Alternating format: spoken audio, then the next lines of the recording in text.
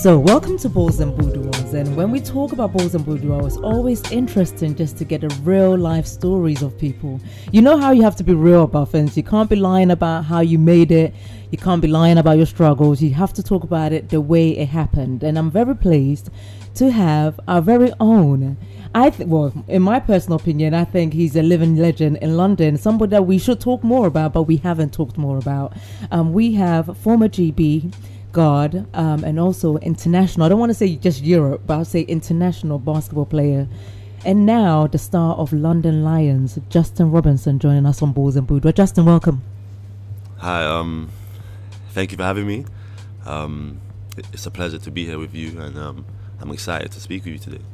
Justin, I always say, when I talk about you as a basketball player, I'm always kind of on the hype. People think I'm hyping for no reason. But I'm hyping because I know, like I said, I think you're a living legend in London that we don't talk more about and we should talk more about. But what I want to start off with, I want to talk about your life as a child in London and growing up in Brixton. And at what point did basketball come into the situation, and then when did you decide to take it seriously? So, in your own words, from the beginning, how did it all start? Yeah, I mean, I probably started playing maybe like 7 or 8, just messing around on my estate with my friends.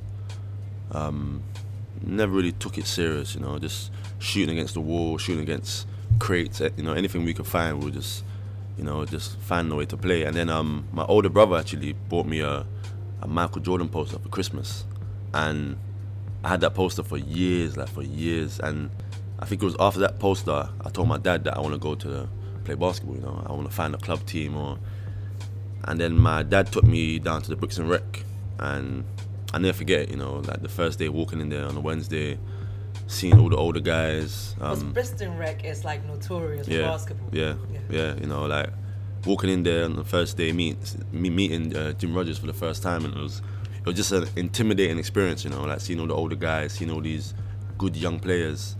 And then I started going to Brixton. You know, it kind of became a part of my life, you know. It kind of consumed you, and I guess like it became like a home away from home, basically, you know. Obviously, like when I was growing up, there's a lot of things off the court, you know.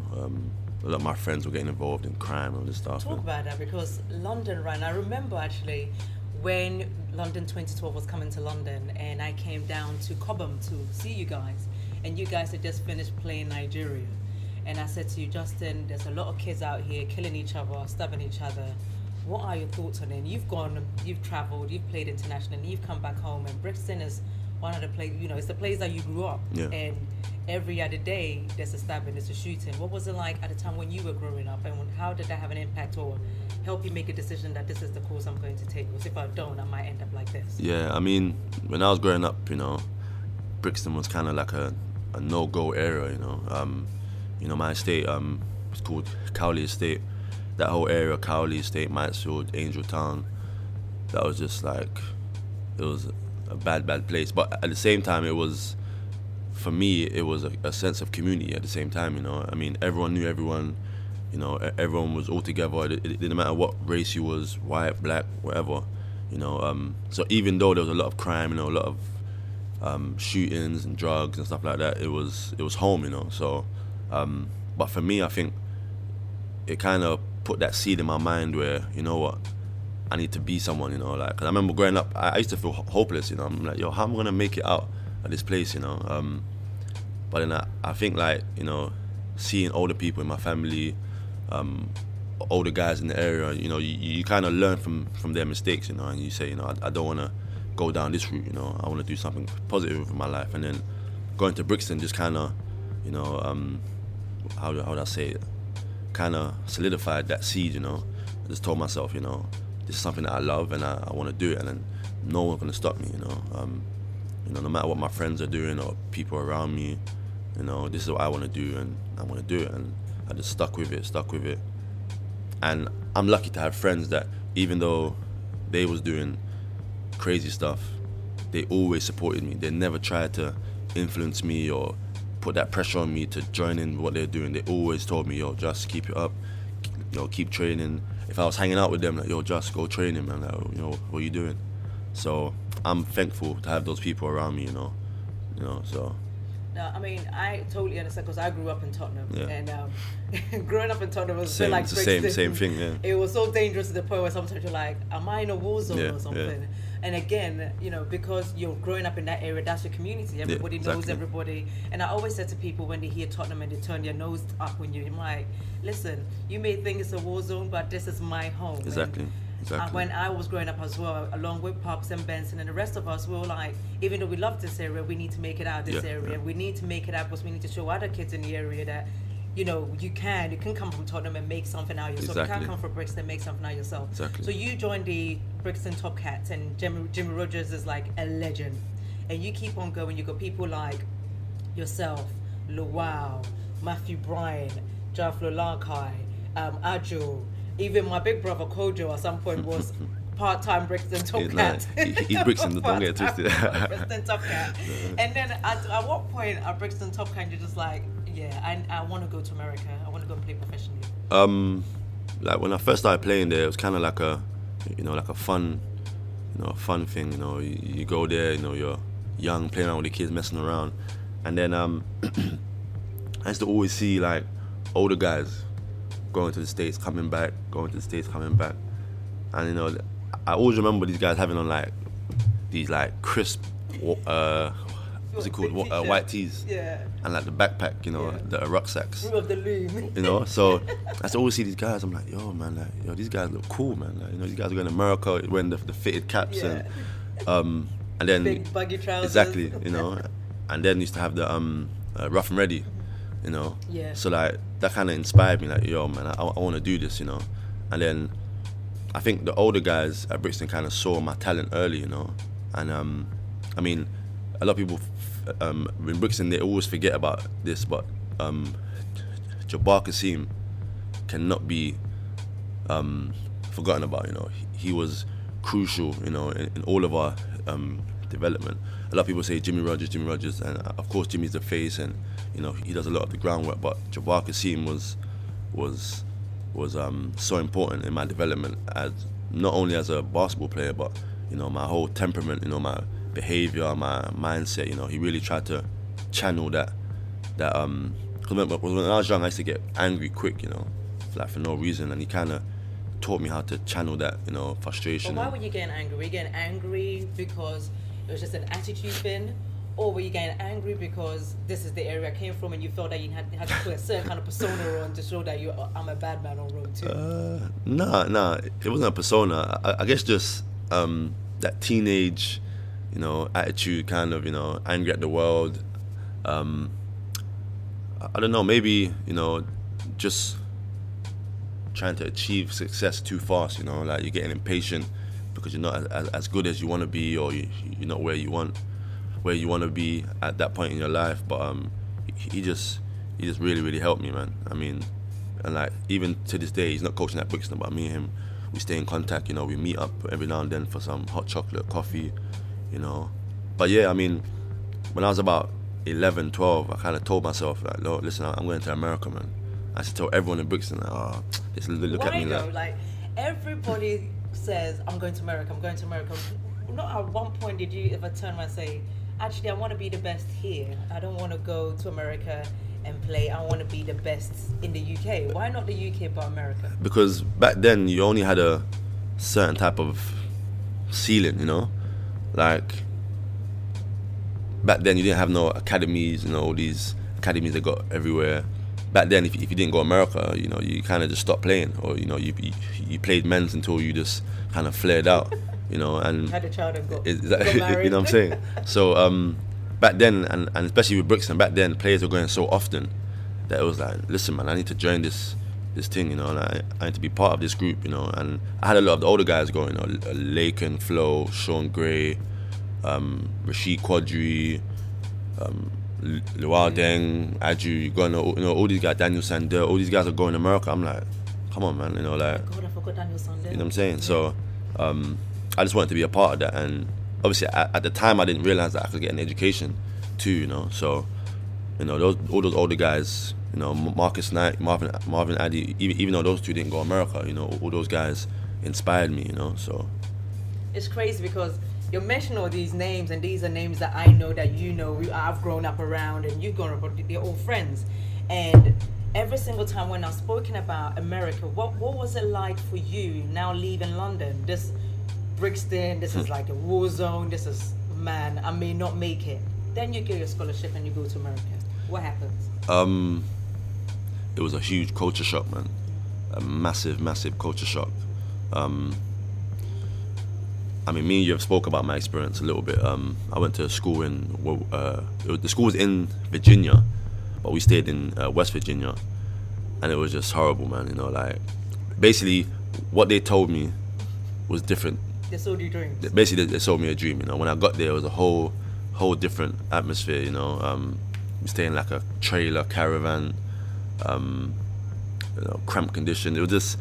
And I got there late, so I was behind on schoolwork, and they were expecting me to you know, make up 2 months of work and all this. It was just, I mean, I'm not trying to, I ain't really trying to talk bad about anyone, so I don't want to go in depth too much, you know. But I want you to tell the truth about it, because it's funny when I speak to young people, and I say to them, so what's your next step with basketball? And they go, I want to go to America. And I always go, well, why not stay here? Why not go to Spain? Why not go to Italy? Yeah. Because you have those programs in Europe.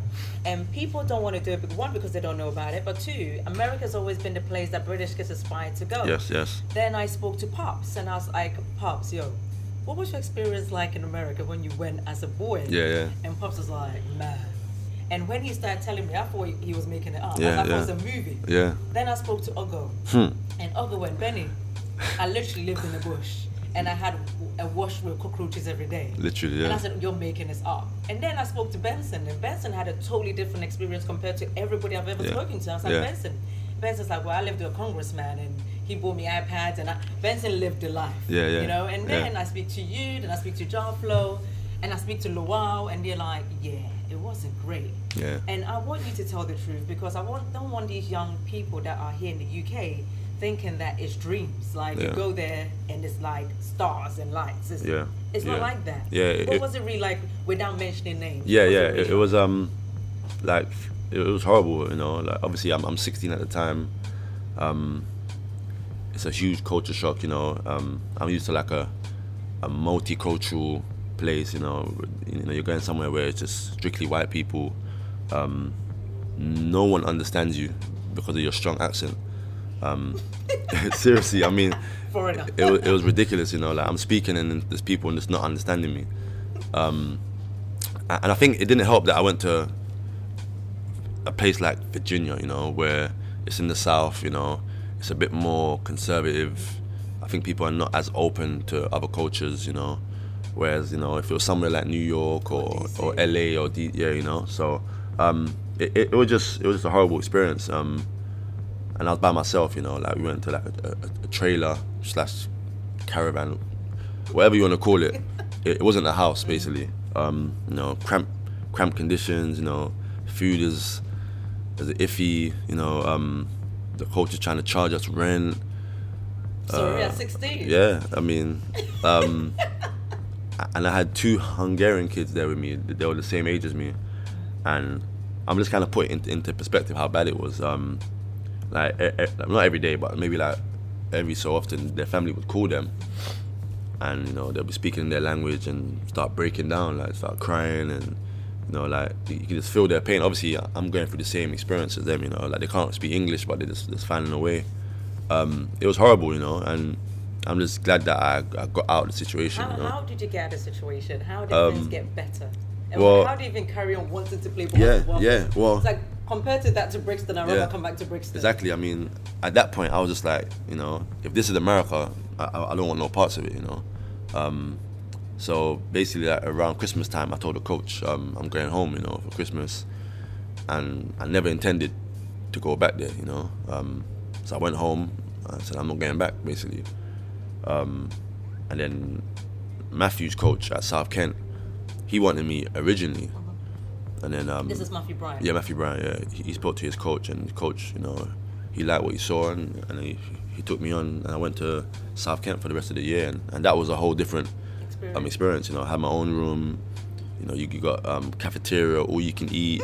You know, the small things. You know, cafeteria, all you can eat. the coach is more open to what's going on. People are treating you nice. It was just night and day, you know. And then obviously after that, I went to Blair Academy for 2 years, you know. And those two schools were great, you know. Especially Blair, it was an amazing experience, you know. I met some amazing people, you know. My coach there, Joe Mantegna, amazing guy, you know. Even to this day, me and him are still very close. I still got friends there, lifelong friends, you know, the guys that I speak to on a regular, that I see them as my family, you know. So, like I said, it can be great for some people and it can be bad. I mean, it all depends on the situation you're going into. But advice you would give to young people here that want to go America. I mean, I always say to people, you've got to be very careful when you're signing too. Very careful. Because it sounds like a dream. And it looks like a dream until you actually arrive and you realize it's not a dream, this is reality. What I would say is if you can, and you know my family didn't have that luxury, if you can, take a trip there and see the place, you know, see what you're getting yourself into, because sometimes the grass is not always green on the other side, you know. So if you can, take a trip, do your research, you know, contact former players, you know, type in stuff on Google, you know, try to research the area, because you never know.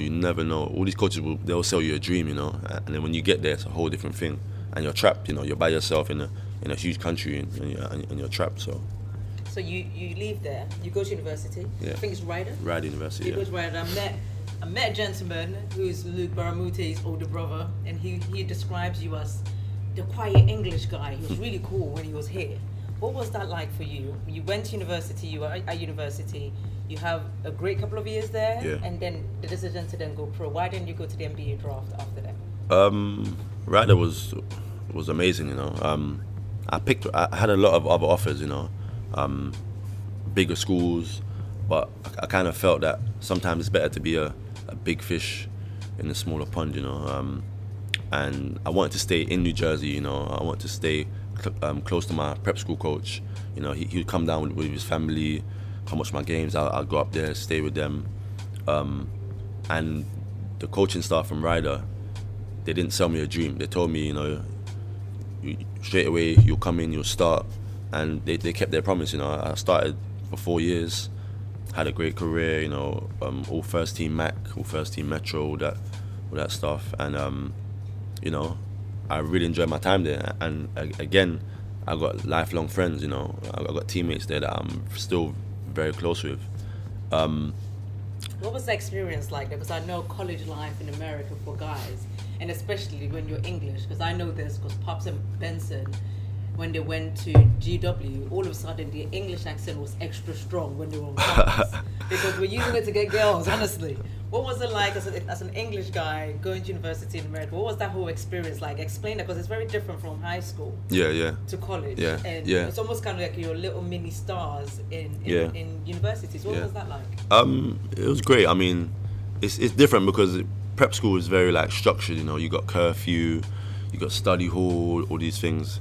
Whereas in college, you're kind of left to your own devices, you know. You kind of, you know, you're given a schedule and they tell you to figure it out, you know. You got, there's no one checking up on you saying, oh, have you done this essay, you done that.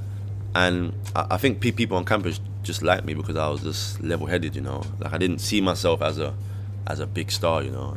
I mean, I wasn't walking around with my chest out and stuff. I interact with everyone, you know, I treat everyone the same as, you know. But I think that kind of drew people to me, you know, and especially me being English, you know, a lot of people want to hear you talk, and with me, my accent's strong, you know. I don't have a twang or American as some other guys, you know. The people that go to America come back a year later and they sound American. Hey. Lakin. You know what it is? I think, I don't know. I mean, if you go there as a young child, then yeah, you can twang, you know. But I mean, it's up to everyone, you know.